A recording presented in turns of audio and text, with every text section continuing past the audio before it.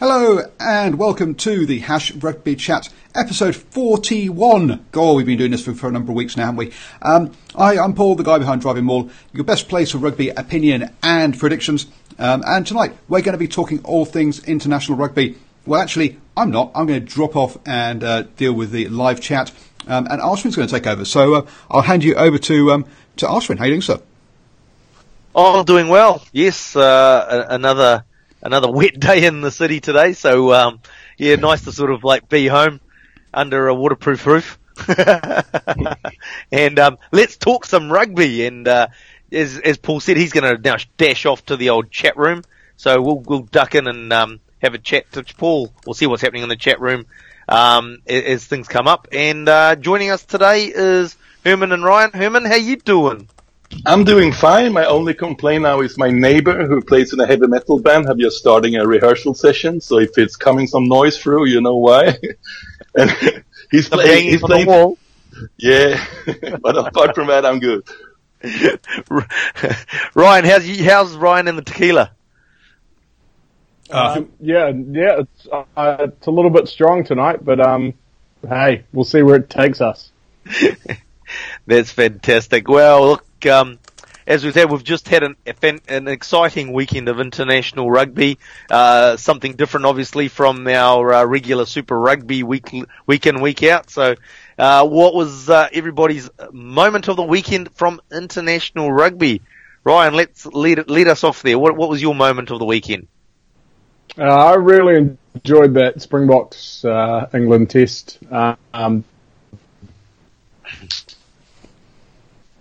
Yeah, it was on. I hadn't really planned to watch it, and I was up at the kickoff, and I thought I'll throw a little bit of. I'd backed Springboks, and after 20 minutes, I was thinking, well, this is. I've just donated some money. I'm going to bed, but I had a couple of things to do. I think about 3:45, so I kind of stuck to that. And then by the time that came around, the game, I pulled myself away. After that, it was awesome rugby. So, Herman, what was your moment of the weekend? I would probably pick Japan, Italy, because I was so surprised because in all regards from quality of the games to quality of the tries, like huge crowd in a big stadium, it looked like a proper tier 1 test. So that was good. My big takeaway. Nice. And something a little bit different from the old tier 1 teams playing? Well, it looked like tier 1. Yeah. In all regards. No, we obviously, for those that didn't tune in to last night's review of the international games of the weekend, Herman highly recommended actually finding the game online and watching it, or at least the highlights package, because it sounds like it was a very good game to actually watch and good high quality rugby. For me, it was just getting some international rugby. I was so looking forward to it.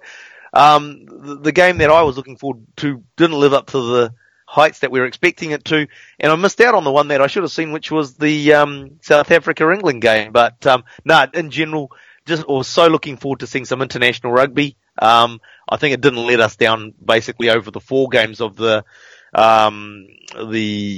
let's call them the Super Rugby team countries versus the Northern Hemisphere countries, and then obviously throw in a few like Japan and Italy and the like, and plenty of international rugby to see, and it was great to see.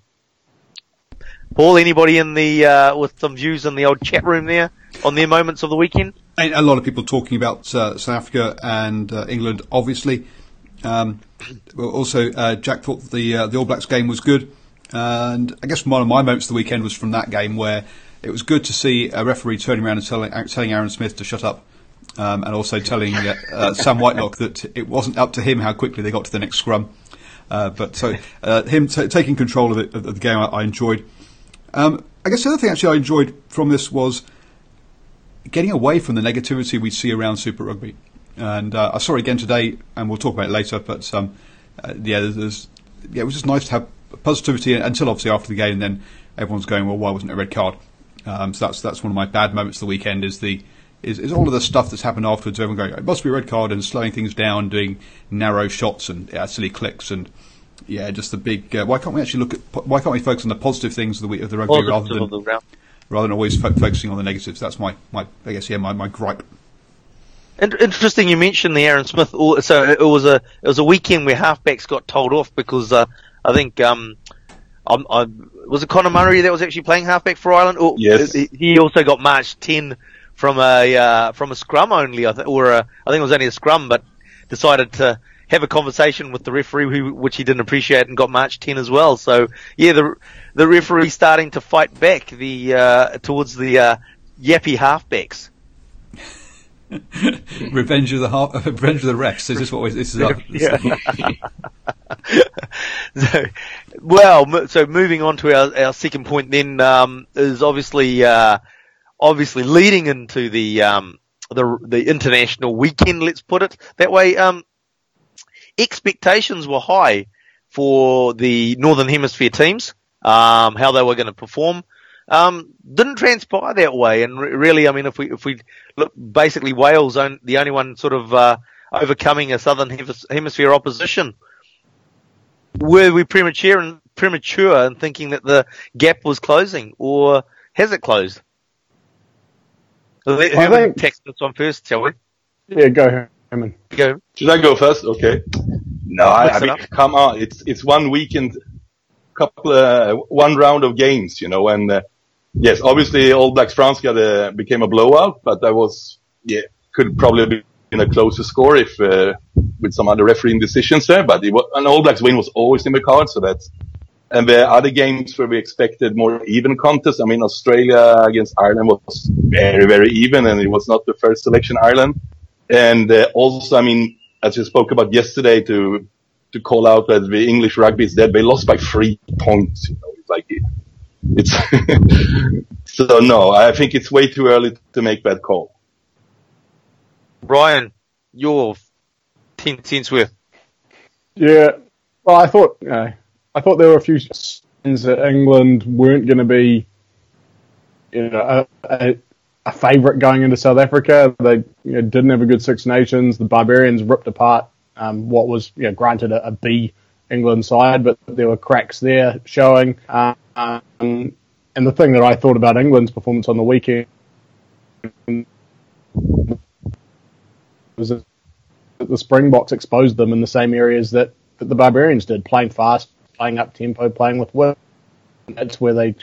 Ireland were the big disappointment for me from the weekend, but yeah, it's one they didn't have full strength side. They had a number of those guys come off the bench and didn't really make any impact, which sometimes you guys aren't suited to coming off the bench. And they were the big disappointment, though. They lacked creativity. They had plenty of ball, but they just didn't do anything to break Australia down. The side, I guess, that probably surprised me with how well they went was a game we didn't get on TV here in New Zealand. That was Scotland. By all accounts, went really well in disposing of Canada, who aren't a superpower by any means, but they're probably the one Northern Hemisphere side that's really on the up and up, and it's probably a little bit of a shame that they're playing Tier 2 nations in this break. Would have been good to see them maybe getting a crack against Australia or someone else.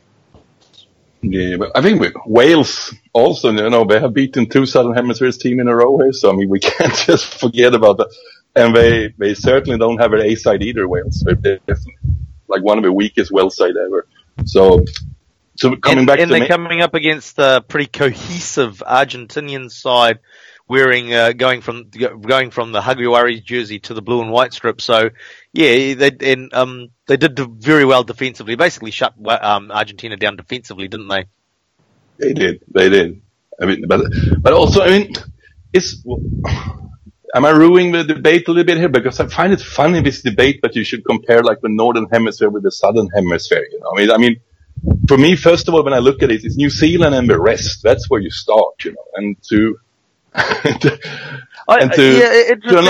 anyway, like align South African and Australian and Argentina's result and New Zealand result it's not fair at all, I think. Yeah, no, look, it's something that's come about, I think, started with the Rugby Championship when there was just the 3, and it sort of evolved out of that, as the over here, obviously it's our winter window, and then obviously when the Southern Hemisphere teams go up for the autumn internationals, it's something that's sort of evolved over the last sort of, I suppose, 10, 15 years, is that Southern Hemisphere versus Northern Hemisphere seasons, so to speak, or a series of games. Yeah. And I think that's what actually led to it. But you're right. I mean, at the end of that, it's a bit cliched. It is a bit cliched. and but it's something that's come about because of the way that the competitions roll, I think.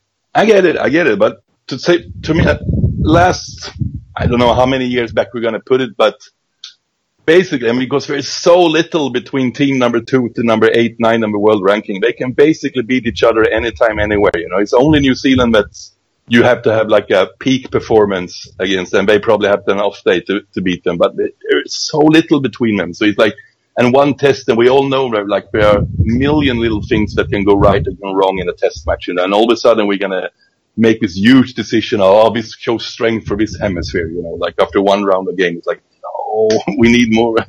And you need, if we went to this university, look at our study here, they would laugh at us, And you need the rub of the green of the decisions to go your way, eh?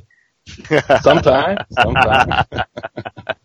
Look, just going back to Ireland and I suppose, jumping ahead a bit, but I'm guessing that they'll select the likes of, mine's got Johnny Sexton, Tad Furlong, etc. will be starting this week.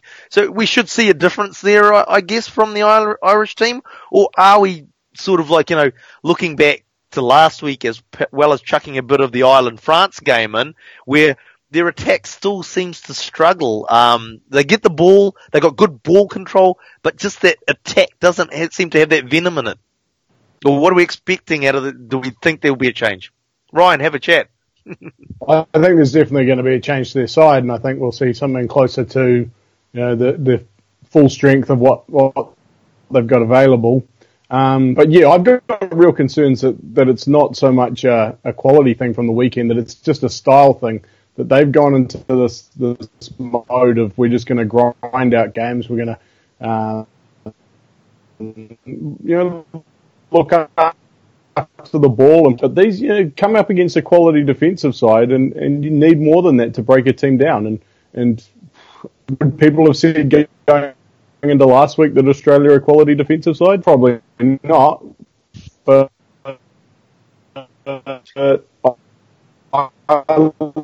sort of through them instead of creating space, either through offloading or trying to play with a bit more width. Hey Ryan, I think mine needs to drop off and come back again. You're cutting out quite a bit. Okay. Or is somebody downloading something in the flat? Yeah. Quite possible. But I expect. I have two thoughts about the upcoming Ireland-Australia game. I expect a stronger Ireland side. They're going to go for the first selection, and it usually make difference when you have like your world-class fly half coming back instead of having a debutant there. That usually make a huge difference. And I also have this sneaky feeling, like remember last year that when the Springboks came up for like one game against the All Blacks, and it reminded me quite a lot how Australia, like every player put their body on the line for the full 80 minutes. And I'm not certain if Australia can do that for another week. Can we really fire themselves up? Because now we were questioned, we were doubted, everything, they really, really were fired up for this one. Now I have showed their hand. Ireland going to be prepared for them, but you reckon Australia can be that fired up again? Look, I think a lot of it will come down to, I think one of the big factors in Australia's success with their forward pack, obviously with 6 on the bench as well, but the Pocock-Hooper combination really worked for them. What they were, I think, were able to do, and maybe Hooper didn't necessarily get the turnovers, but he was still disruptive and therefore slowing the ball down, which gives Pocock a chance to get back on his feet and really attack those rucks, and he was a pest and a menace for Ireland at those rucks. And it really, when we look at, obviously Australia does struggle for world-class players across their squad, but they've got 2 in Pocock and Hooper, and I think they were really disruptive. If they can get up, put a performance in like they did last week, I think Australia's got another good shot. But the thing, the concern that I've still got with Australia is their backline. I don't think the selections seem right. Karevi, as we've discussed, he does seem a defensive liability in the backline. That's the thing that concerns me. But look, we talked about it last night. So again, go back and see the show or listen to the show if you haven't. But one thing you got to be careful with those Aussies. You give them confidence, and they would have got a lot of confidence out of the weekend, and that'll count a lot for them as well. So there's two factors: Pocock Hooper and the confidence building. I think it'll be a ding-dong battle between Ireland and Australia this weekend. What will be changed in Ireland for sure is they didn't play Dan Levy, who is the other like young upcoming star who plays 7. And I'm really looking forward to see him go at it with Pocock, because he looks, I mean, even if Ireland lost, I think all of us were really impressed with James Ryan, who came down here with a huge reputation. He delivered right away. And Dan Levy has been just as good this season too. So Ireland have something in their back pocket to counter Pocock, and we'll see if it's good enough. Yeah, Ryan, now that you're back on, we'll test out your video and sound and see how you go. Am I here? Have you got me? We got you. Come on in. Yeah, I thought, like, on your point about Hooper and Pocock, I thought really the difference in the end in that game was that there were 4 world-class guys with a bit of X-factor about them for the Wallabies, and that was the 2 you mentioned, and then Beale and Folau. And I think when you look across... Nah, bugger. Yeah. Dear old Ryan. Game to those 4 that stepped up.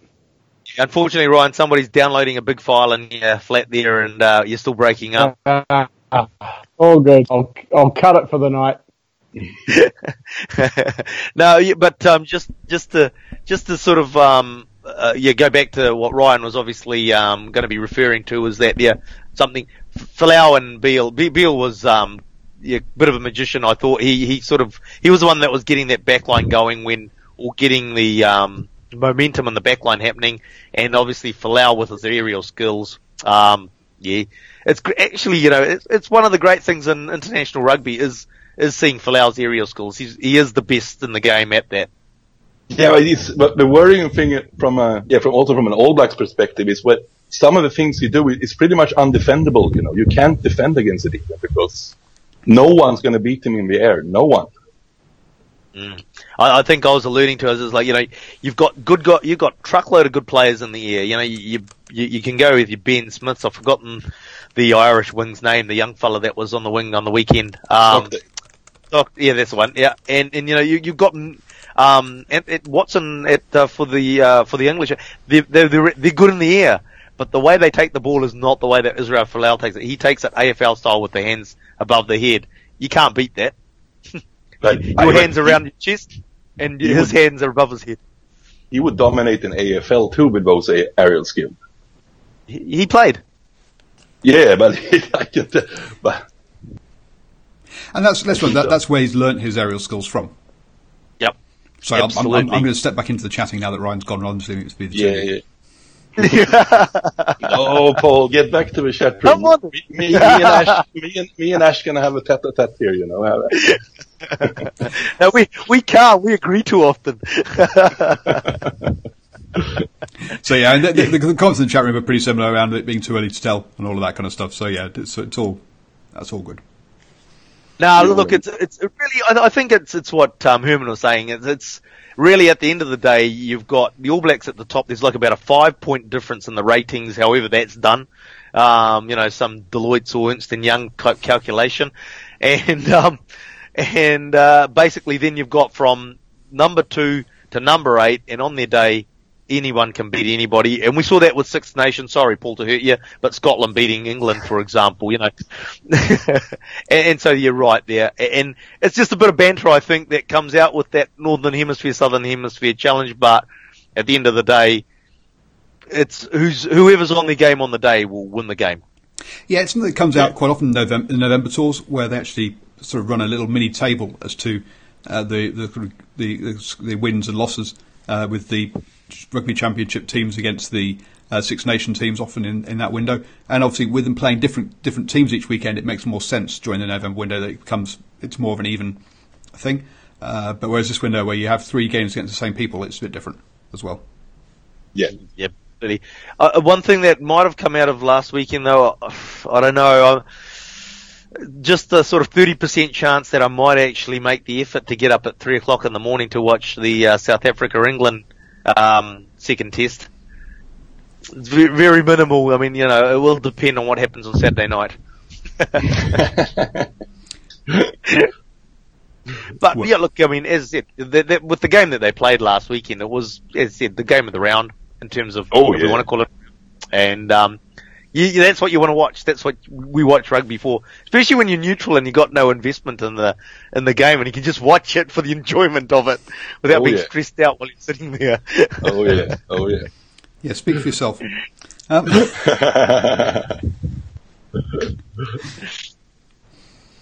You want to say something, Paul?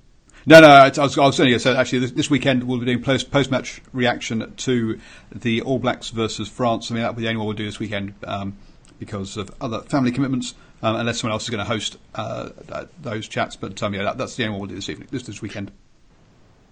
Sweet. Alrighty then, moving on to our topic number 3 for the night. Obviously, Carl oh God, I had this down, I've been practicing it, and now I can't get it out under pressure. Carl, coming... Big Carl. Big Carl. The big moustache. The big K. We need Ryan back. Ryan's pronunciation is top notch. Top notch. Yeah, absolutely. But, look, we've seen him come. He wasn't even in a Super Rugby squad. He's coming through injury, and not just like the first cab off the rank. He used many cabs down off the rank. He was at the back of the rank. He wasn't on the rank. He was an Uber driver. Oh, sorry. He was an Uber driver. He wasn't allowed on the rank. He's come through. He's played a few minutes for the Chief. Oh, this guy's not bad. Let's start him. Oh, he's going really well. And the All Black selectors look at him. Next thing you know, he's coming off the bench for the All Blacks. Are we missing out on many more players like Big Carl? And personally, I'm going to say yes. What do you guys reckon? You go first, Paul, because my experience from New Zealand club rugby is very limited. Well, this isn't actually a New Zealand question. This one is something I was going to talk about on a Patreon-only show probably about a month ago.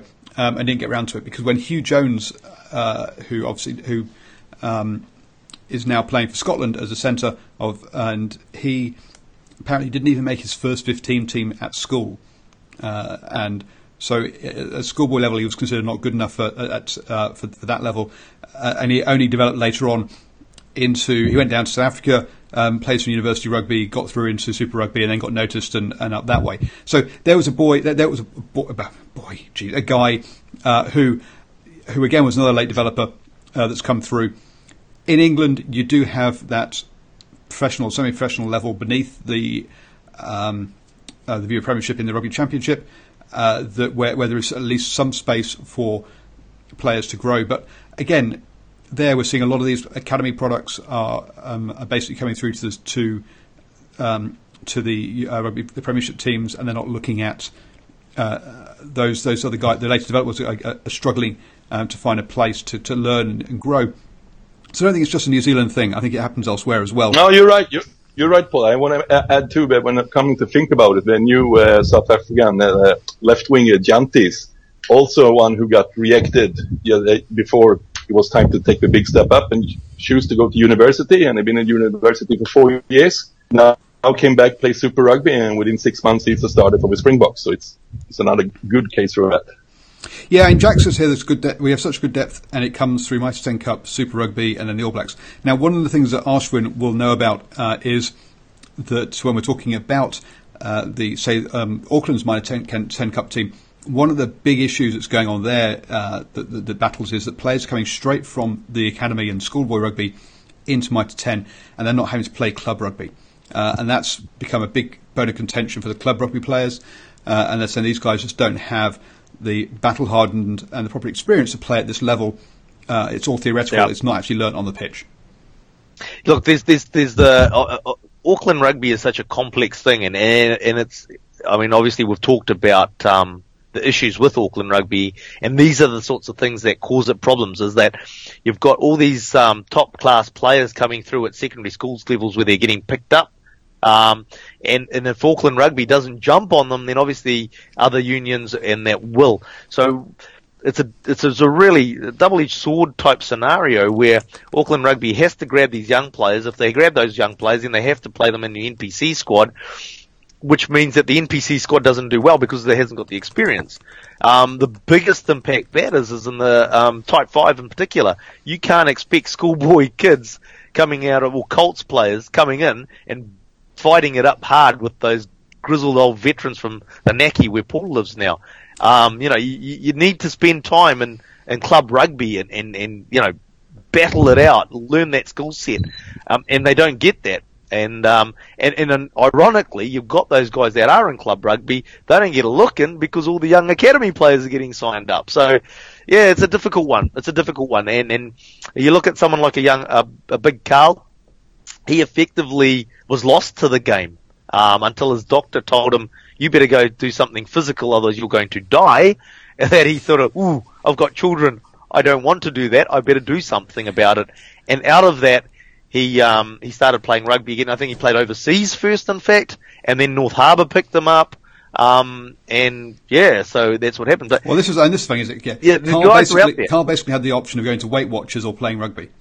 Ryan makes those low calorie meals are good, but there's lots of players out there.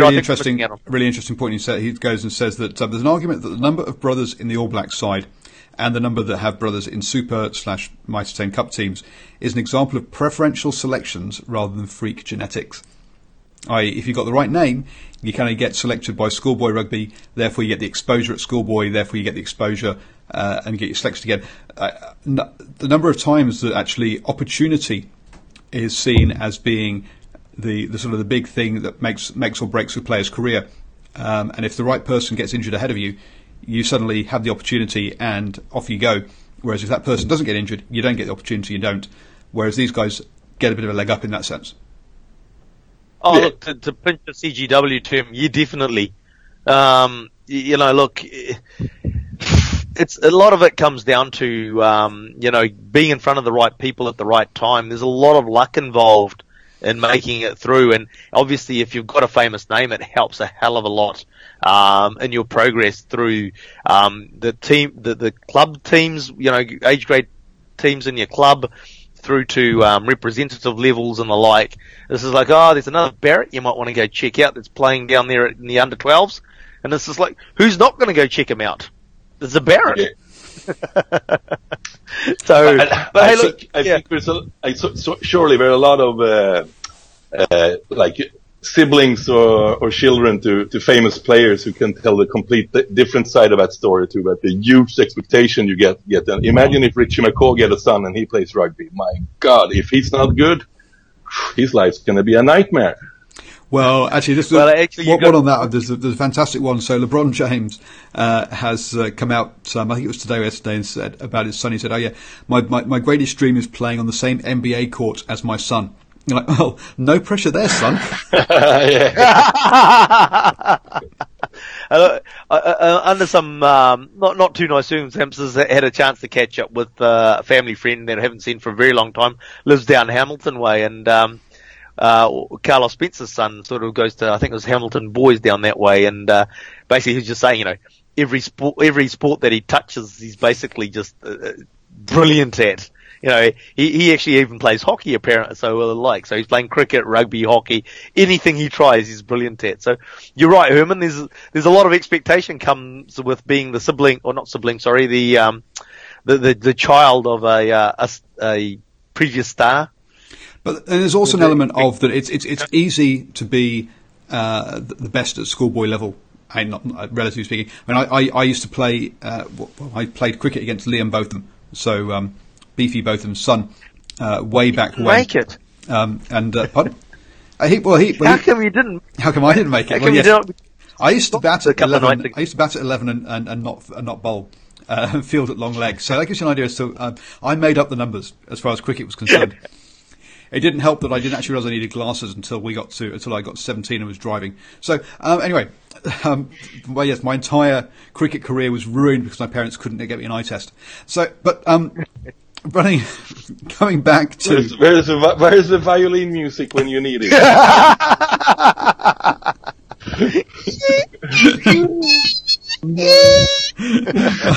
That is so painful.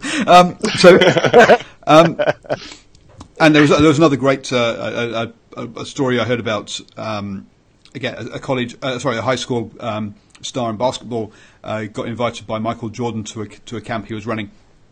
Made the silly mistake of telling Michael Jordan, "You can't guard me," at which point he got absolutely thumped and shown exactly where his position was in the world. And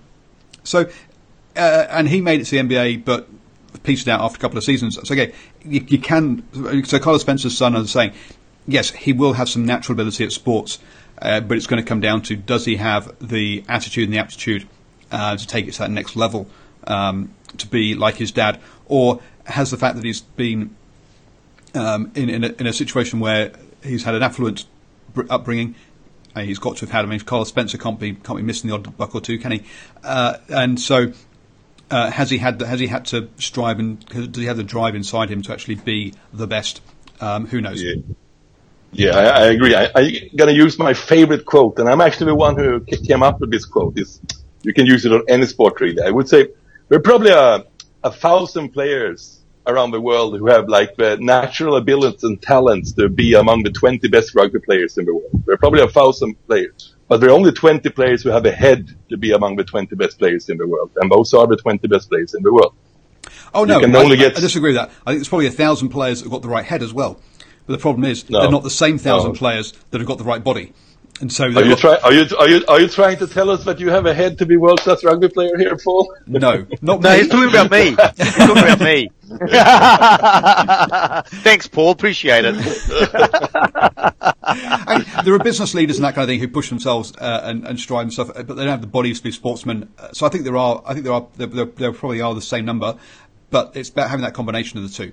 It's a bit like one of the things when Steve Adams, the Kiwi that's playing basketball in the NBA, and they were like, "Oh yes, there's going to be this flood of New Zealanders going off to play basketball," and the answer was no. He's part of physically. There's only 1% of the population that has the body that he has, or even, and so actually New Zealand has such a small, with only 4 million people, there's only a tiny number. So maybe it was less than 1% anyway, that are big enough to play professional basketball, really.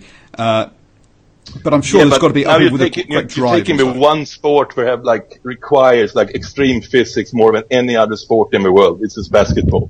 If you take this to any other sports where you can have a little bit more like tennis or soccer, like really big world sports, but it doesn't really matter that much if you're big or small. Then you will definitely see it's all about head. Who reaches the top and who doesn't reach the top. Hey, look, bringing it back to the in terms of undiscovered talent, sort of at sort of club level and the like, you can also go back and with Auckland's the fantastic example of this, where they're players that just don't get discovered, and then they might go play club rugby somewhere else, and all of a sudden they'll end up signing a contract with the Super Rugby side. And unfortunately, as was alluded to, Ryan's not with us, and he'll be able to pronounce his name right about. But Dylan Halanuku, who went and played down for the Highlanders, he was a prop who was originally from Auckland, and he's had a good career with and good couple of seasons there with the Highlanders. And again, he never even. Nobody really talked to him. There would be the guys that go to the club rugby, stand on the sidelines and say, "Hey, this guy is who the Blues need to look at," but no one from the Blues is there looking at him. But the whisper gets out maybe down country and saying, "Oh, have a look at this guy," and they will. All because of academies and under-20s and age grade rep teams and that, where the players are coming through and they're the ones that are identified. They're the ones that are going to be signed up on the Super Rugby contract. Whereas a late bloomer misses out and possibly either gets picked up by somebody outside the region or never get picked up at all. So I think there's a lot of Carls out there that could be getting missed. For sure. And Ryan has typed the player's name that you're talking about in the chat. I'm not even going to attempt because I would butcher it. Sorry. I need to go off and and find someone to teach me how to say his names because I'm sure it sounds wonderful. A couple of years ago now, or was it a year ago now? Must be a year ago actually. Sorry, Andre and I took a drive up to the where did we go? I've gone blank. Northland. Where do they play? Whole stadium, Whangarei. Whangarei. There we go. Took a trial to Whangarei, and I got to interview the assistant coach there. And one of the issues they had was that players also would go down to Auckland for high school rugby because it's perceived that you have a greater chance of making it as a professional rugby if you're playing high school rugby in Auckland, not North Shore, but actually Auckland itself. Because there are some top rugby schools there, and by playing for those ones, could you? Jack, could you? If you play one of those, not only are you going to be is there going to be a professional scout come watch you, but you're on TV. Whereas the high school rugby up in Northland is not put on TV, so you're not going to get that exposure, the potential sightings. Look, it's not only even that, Paul. It's the fact is that the resources. Northland's not obviously a well-off union. The schools up there aren't well-off union. I mean, like, if one of the big conversational points in New Zealand outside of rugby is the economic state of Northland region, and there's not a lot of money up there. So the schools, the rugby unions, the rugby clubs, they don't have the resources that the schools in particular down in Auckland. So Auckland schools are actually probably better funded than Auckland rugby. And they've got the coaching, they've got all the flash gear. And so, you can see for the development of your own game, there are benefits in relocating to one of these strong schools. You're saying Kendegans, your MAGs, Mount Albert Grammar School, your Auckland Grammar School, where they've lots of money. You go to Christchurch, your Christ College, and the like, who've got good resources, so it's a great place to go to further your rugby schooling, and it's not great for the regions who lose those players. No, it's not. And again, another game I went and saw with you was we went to it was a warm up game for a Mitre 10 Cup game by Auckland, and it was a high school game, and they only open up one stand. It's the North Stand, isn't it? They open up for. And the North Stand was pretty much full, or the bottom tier at least was, which is the bit they opened for the high school game. And then as soon as the high school game finished, they all left and didn't bother staying around for the Mitre 10 Cup game, which was about, and a few other people arrived, admittedly, but it was probably about a quarter as full for the Mitre 10 Cup game. So, it's one of those funny things that you might get more exposure playing actually high school rugby than you will at some of the Mitre 10 Cup games. Absolutely. Look, and so basically in summation, there's plenty of cows out there that are going undiscovered, and I think that people have to start to realise that you're actually a good rugby coach if you can identify talent that is that needs exposure. It's easy to be a coach and coach players that are already developed. It's to be able to go in there and saying, hang on, that kid's got something that isn't been tapped yet, and I can get that potential out of them. So watch out of the players that come out of Oswin's rugby club that he's coaching at the moment. Well, it's interesting you mentioned that. This is like the kids coming. This is like, did we win? This is like, hey kids, you're under sevens. It doesn't matter whether you win or lose. It's that you keep getting better and you learn the skills. That's what it's about. And it's just like, it doesn't matter if you win or lose. Oh, did we win? Yeah, you won. Right. Well, and because we've already wrapped up 2018 Super Rugby season, with the Crusaders getting another title, they've released the draw for 2019, which obviously is a World Cup year, and so we're going with the same format: 3 conferences. You play everybody in your own conference, home and away, and then you play a few other games with the other conferences. And let's be clear, that's not really news. We got told that last year that it would be the same format until the end of the contract. And so anyone who's on Twitter, and this is my rant here, anyone on Twitter who's saying that, we've still got conferences, we've still got 18 playoffs. Yeah, you know what? You knew that already. That's not news. Actually, how about concentrating on the news that we've heard today, rather than just rather than getting your baseball bat out and smashing it again. And that's not going to change until they actually come to the renewal of the Sanzar agreement. So we're gonna have 2020 gonna be the same. 2021 is the earliest we're gonna see any changes. Yeah. 2021 will be the first changes. So we've got the same format. We've got no international breaks. We'll be starting a week earlier. I think it's about 15th of February, sorry.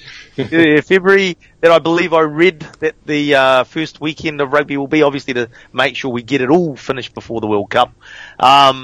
No international break. There will be no June window of test matches against the Northern Hemisphere teams, so we won't be able to discuss who's better, Southern Hemisphere or Northern Hemisphere.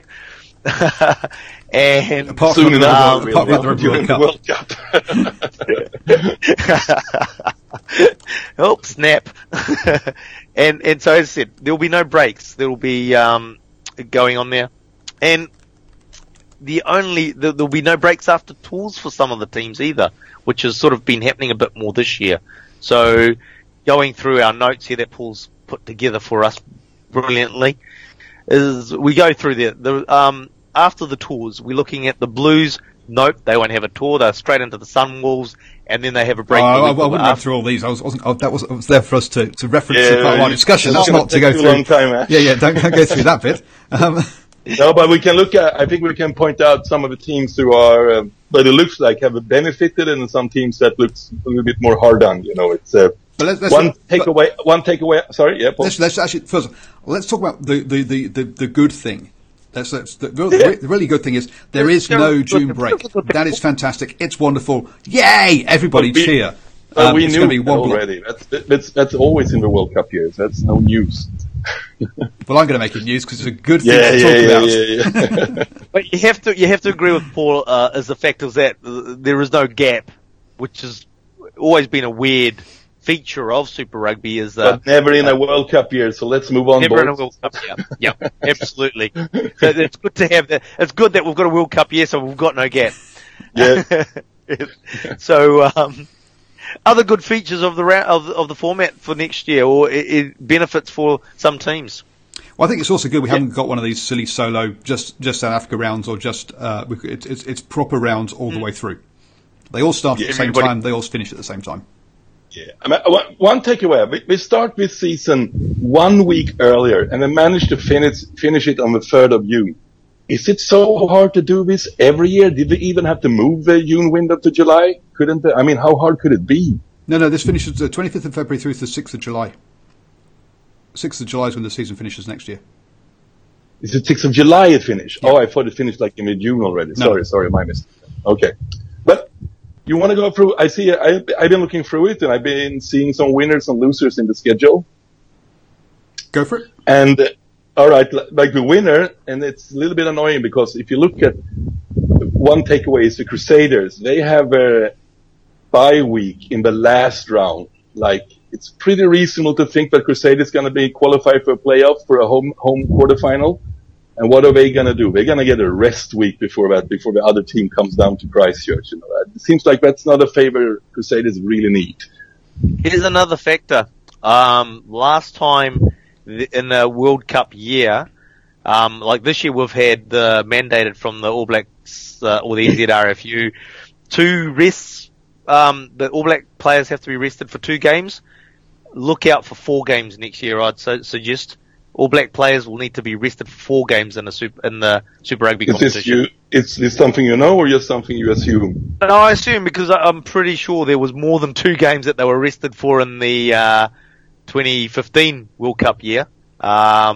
There was pretty, or they either that, or there was something. In 2007, they did the shocking mistake when they rested the All Blacks for half a season. But they're never going to try that again. What's that? Went so well. So, but, yeah, look, it's gut feel. It's a gut feel, because the other thing is that you look at the intensity. The intensity level's gone up since 2015 in terms of the rugby play. So I just got a gut feel that, when you're looking at a non-World Cup year and they ask for stand down of 2 games, you don't expect them to ask for more next year?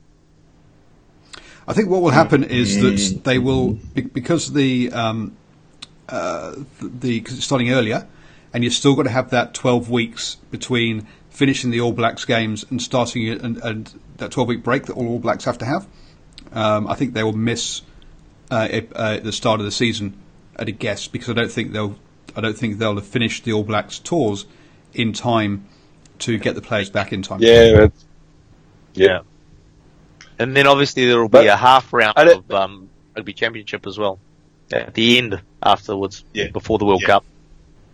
But if you look at the schedule, like one thing I took away right away, but I thought like was there are a couple of things that makes me a little bit upset about it. It's obviously it's a 15 team. There's always one team that needs to have a bye, and most team doesn't like to have a bye in the first round. But there's pretty obvious there's one team that would do great with a bye in the first round because they have shorter preparation time than all the other teams, and that's the Sunwolves.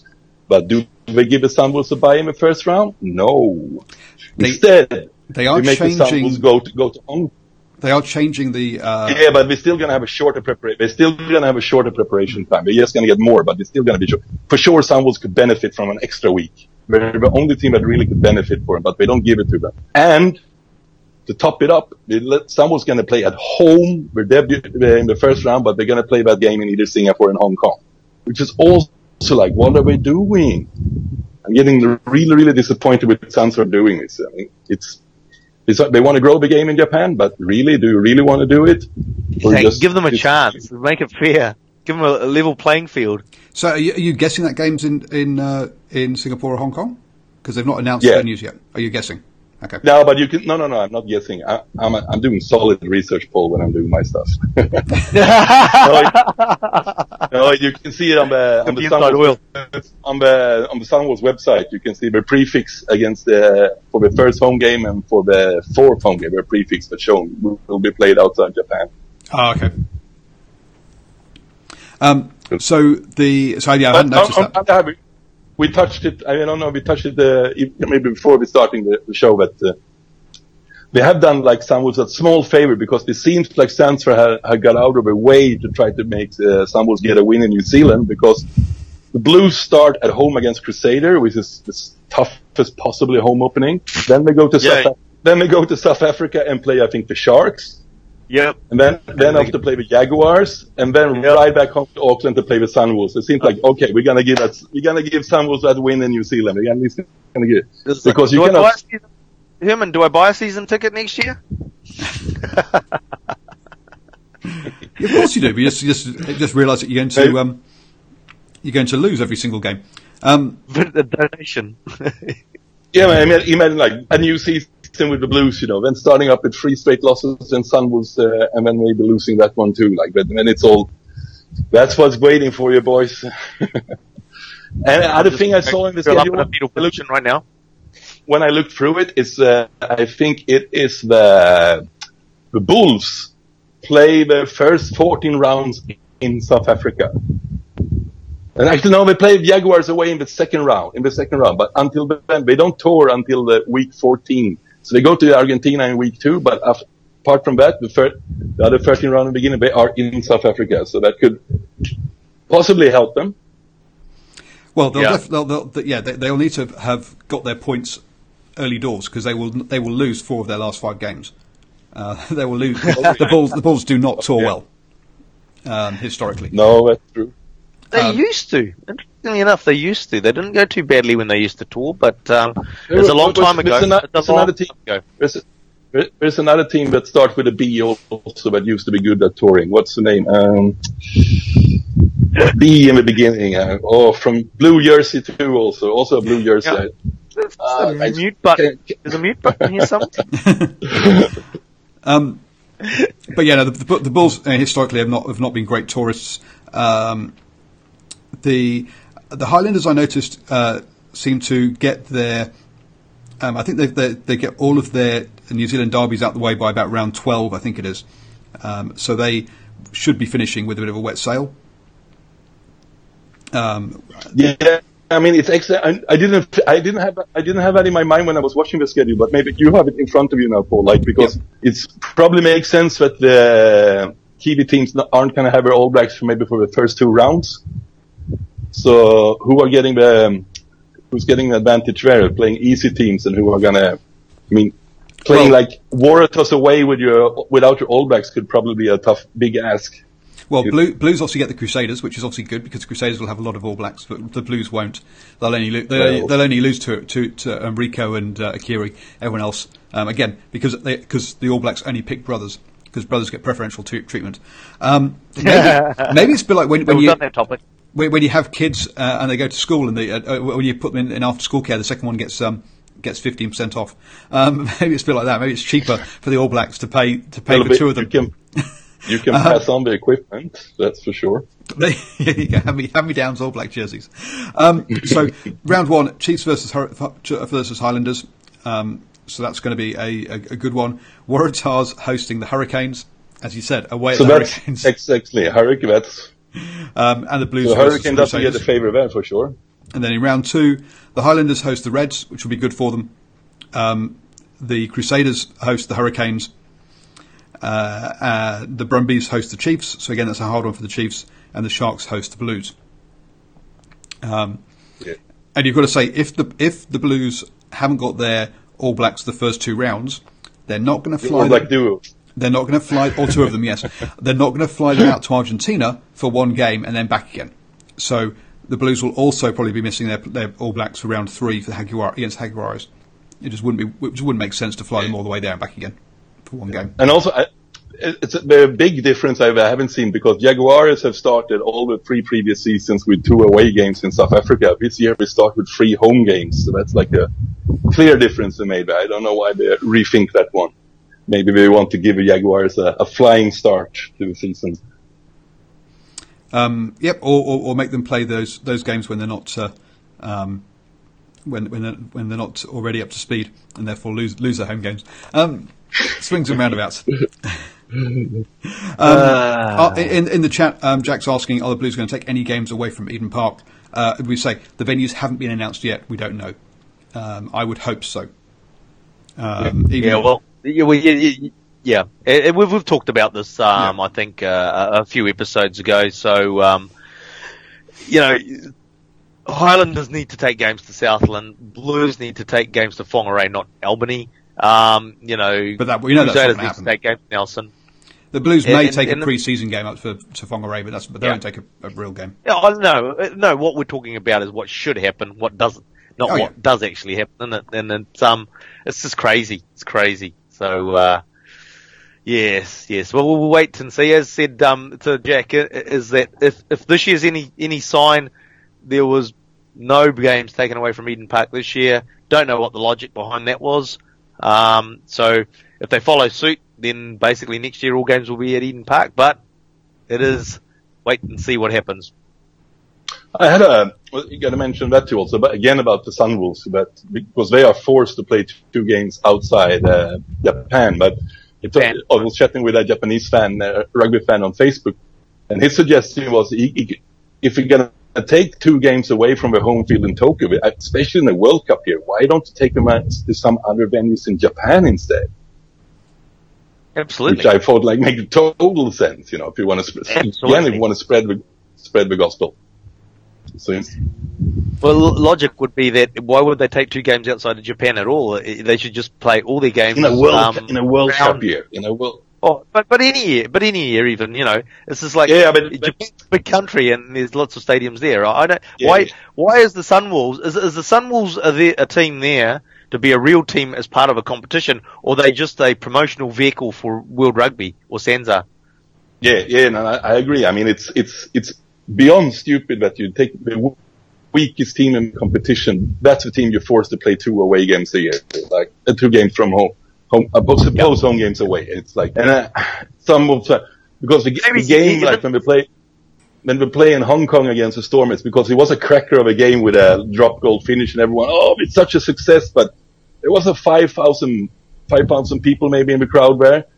And then you see, like when Sunwolves play home in Tokyo, they usually have over 20,000. It's a great atmosphere and everything. I mean, if that game would have played in Tokyo, then it would have been like legendary stuff. And the screaming. Gotta love the screaming. Woo!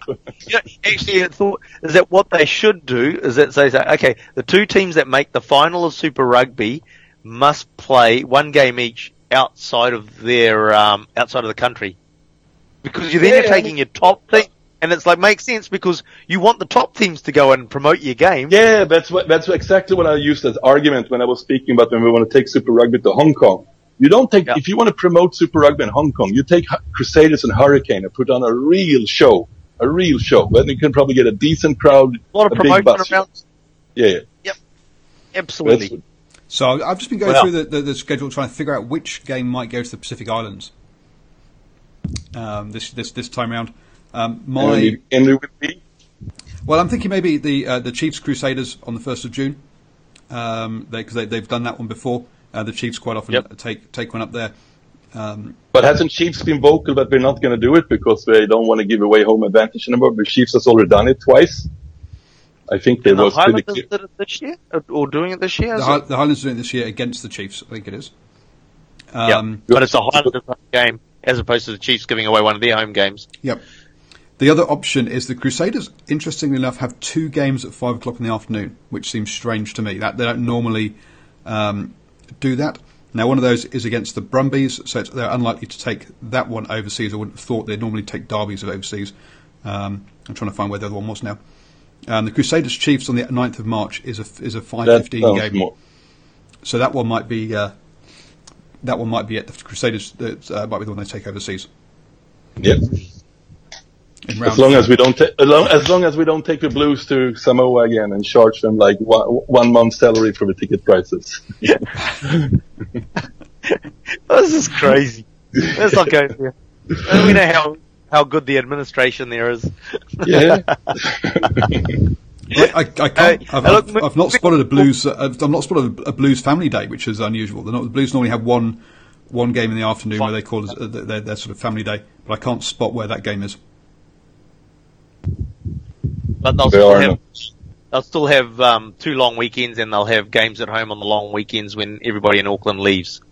But that's, go there. Yeah. But Blues cannot do any family shows anymore because their shows are rated R anymore. It's such a horror. It's not a family show. It's not a family show. That's for angry grown-up men. That's for watching. Hey, look. Moving right along, and before we run out of too much time, which we're pretty much out of time anyway, but we'll try and squeeze this one in. No. We can skip the last question. Yep. Okay. Yeah. Well, because it is a good question, we do want to spend good time on it, so we won't squeeze it. We'll save it. It's a good question. It's a good question. Oh, so we'll go on to our predictions. We'll go on because we've got to squeeze in our predictions, don't we? So who's playing this weekend anyway? Which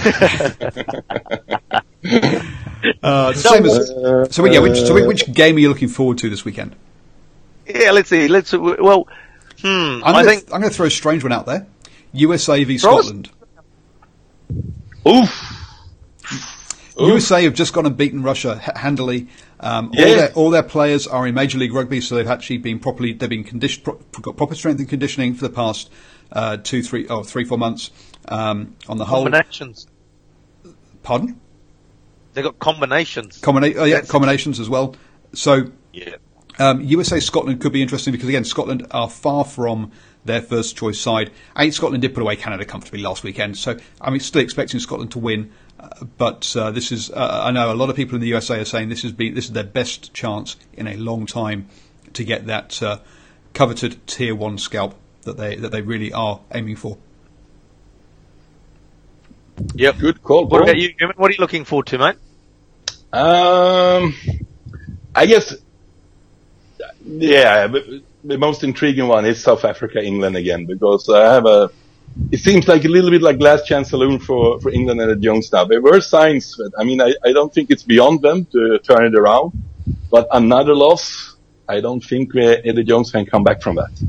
So that's what I'm going to do. 3-point loss. Of course, they can come back from that. But you know what? But I defended that too, Paul. But you know how it works back in your home. Oh, the press are crazy.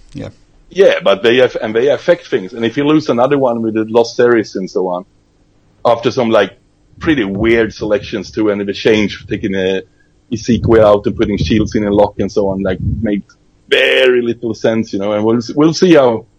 And as everyone we talked about yesterday, with Mike Brown on the wing too.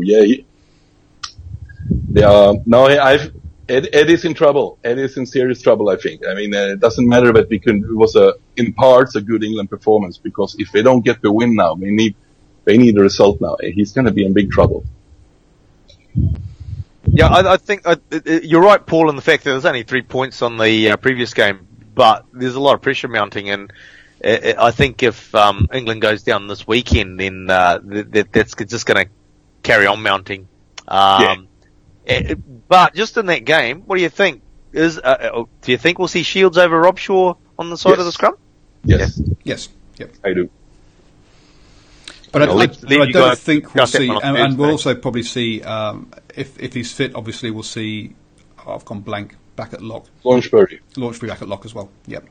Other than that, I don't think we'll see many other changes. Maybe maybe Losowski have a chance to play instead of Slade at 13. That's also a possible change, but Slade did for Ridish. But I'm also with Ben Youngs. I mean, he looked when he has, but all fly halves look good when we have a little bit of a time and so on. You know, he looked magic, but when England doesn't have front football, he looked terrible actually. And that's pretty much a channel all the teams that playing England choose to run the ball in, and they get. Do you mean George Ford? Ford. Yeah, not Ben Youngs. Yeah. No. George Ford is definitely a front foot fly half. He doesn't. Yeah, he's not your controlling. He's not your general who saves you. He doesn't like that. He doesn't like being under pressure, which is one of the reasons that they've taken the kicking off him and have Farrell at 12 is to take that pressure off him and let him try and be creative. But you're right. He does need front football. Yeah, and I'm not so sure South Africa are going to give him that. I mean, in parts, yes. But I expect South Africa to be a little bit stronger too this weekend, because they are very much work in progress. Yep. Yeah, I think again we talked about that last night, and the South Africans getting confidence out of it. Yes, I'm sort of looking forward to seeing how the All Blacks get away with murder in two-back number 2. Hey, look, they've got record now. Look what happened in Ireland the other year. Sam Kane went headhunting there as well, didn't he? He's got form. He's got form. He's got form, as they say in the game. They got form. A quick question in the chat there was, are the Pacific Islands playing? Yes, Fiji host Samoa and Tonga host... Fiji host... Georgia this time, I think. Fiji host Georgia and Tonga host Samoa. It should be a good one. Yep. That could be a good one, yeah. That should actually be a good one. Yes. Some people suggested actually that the All Blacks France game will be just too predictable and not going to bother watching. Well, that's your choice, not mine. I'll be watching it. Yeah. No, we'll still be parking up with a bowl of popcorn to watch that one this time. Bowl of popcorn? Jeez, we'll be refilling the glass. Oh, you still have a glass and popcorn. No, there is a huge clash on the TV on Saturday afternoon also, because when Wallabies play Ireland at the same time, the Socceroos plays France in the World Cup in soccer. I mean, I wonder what the Australian audience is going to choose. Card. Yeah. That is the worst scheduling. Oh no, it could be worse. Yeah. They could put the game up against an Origins game, which would be even worse, because no one would then watch the Wallabies game. But that's very bad. That's a shocking scheduling. Actually, absolutely shocking. You can't. I mean, especially the first game when people still are hoping a little bit. You know, I think the soccer. Well, I guess they'll have 3 people watching. Oh no, actually, Herman, what do you be watching? No, I'm definitely gonna watch the games from the islands in the morning, and then I'm gonna watch Japan, Italy, and I'm gonna watch All Black France. But in my secret life, when I don't watch rugby, I'm working a little bit as a soccer journalist. So I'm gonna go at least watch on 2 screens at the same time, because I'm gonna be quite busy with the World Cup in soccer too. But the less we talk about that, the better.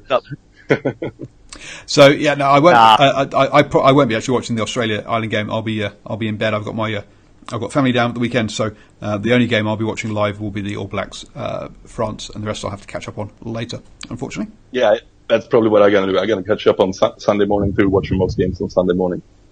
But I'm going to watch a lot of sport this weekend. My God.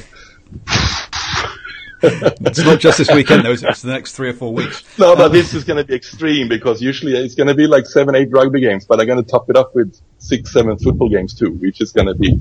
I have absolutely no plans with no friends who has to do anything. By the time we do get Herman's presence back and Hash Rugby chat, All Blacks show, prediction shows, he'll have square eyes for sure. And his brain will be dribbling out of his ears, having to try. Christian asks, is Japan playing this weekend? Yes, they're playing Italy again. Yeah. And the one who asking that, go to Eurosport's Italian site, where you can watch the game for free if you're streaming, if you're outside Europe, which I think most of our viewers are. That's what I watched the first game. High D quality.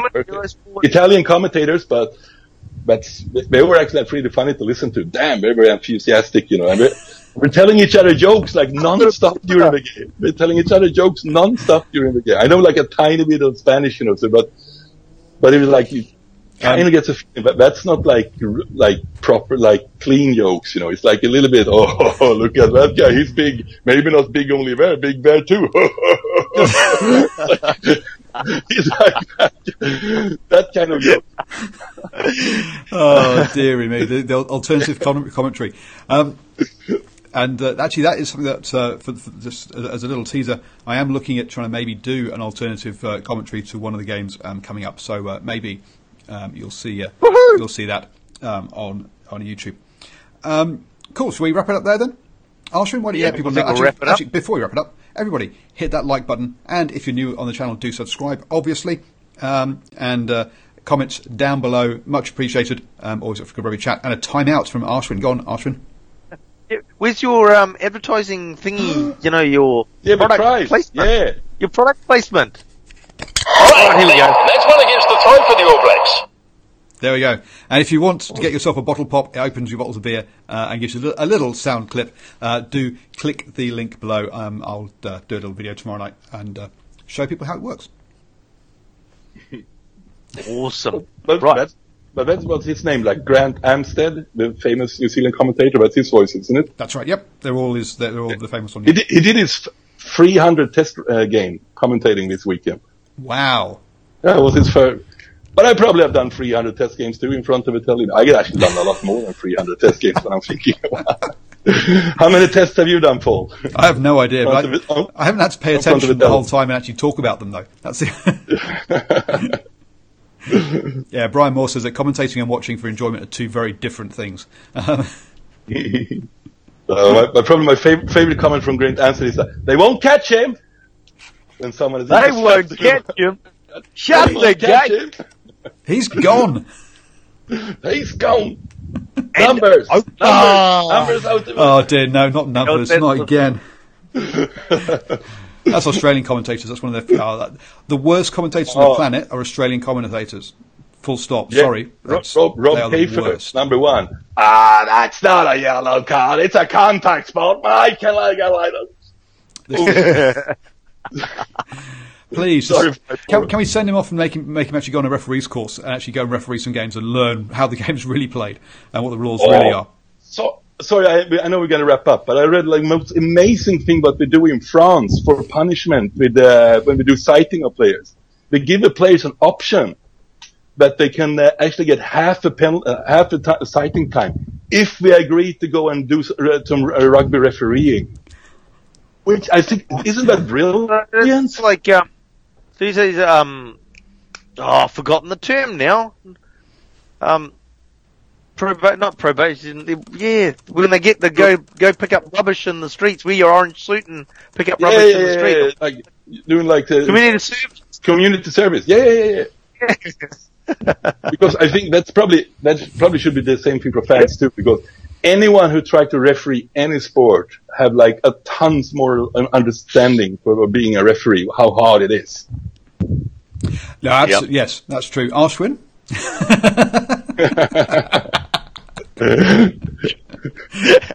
He's been doing it all day, ref.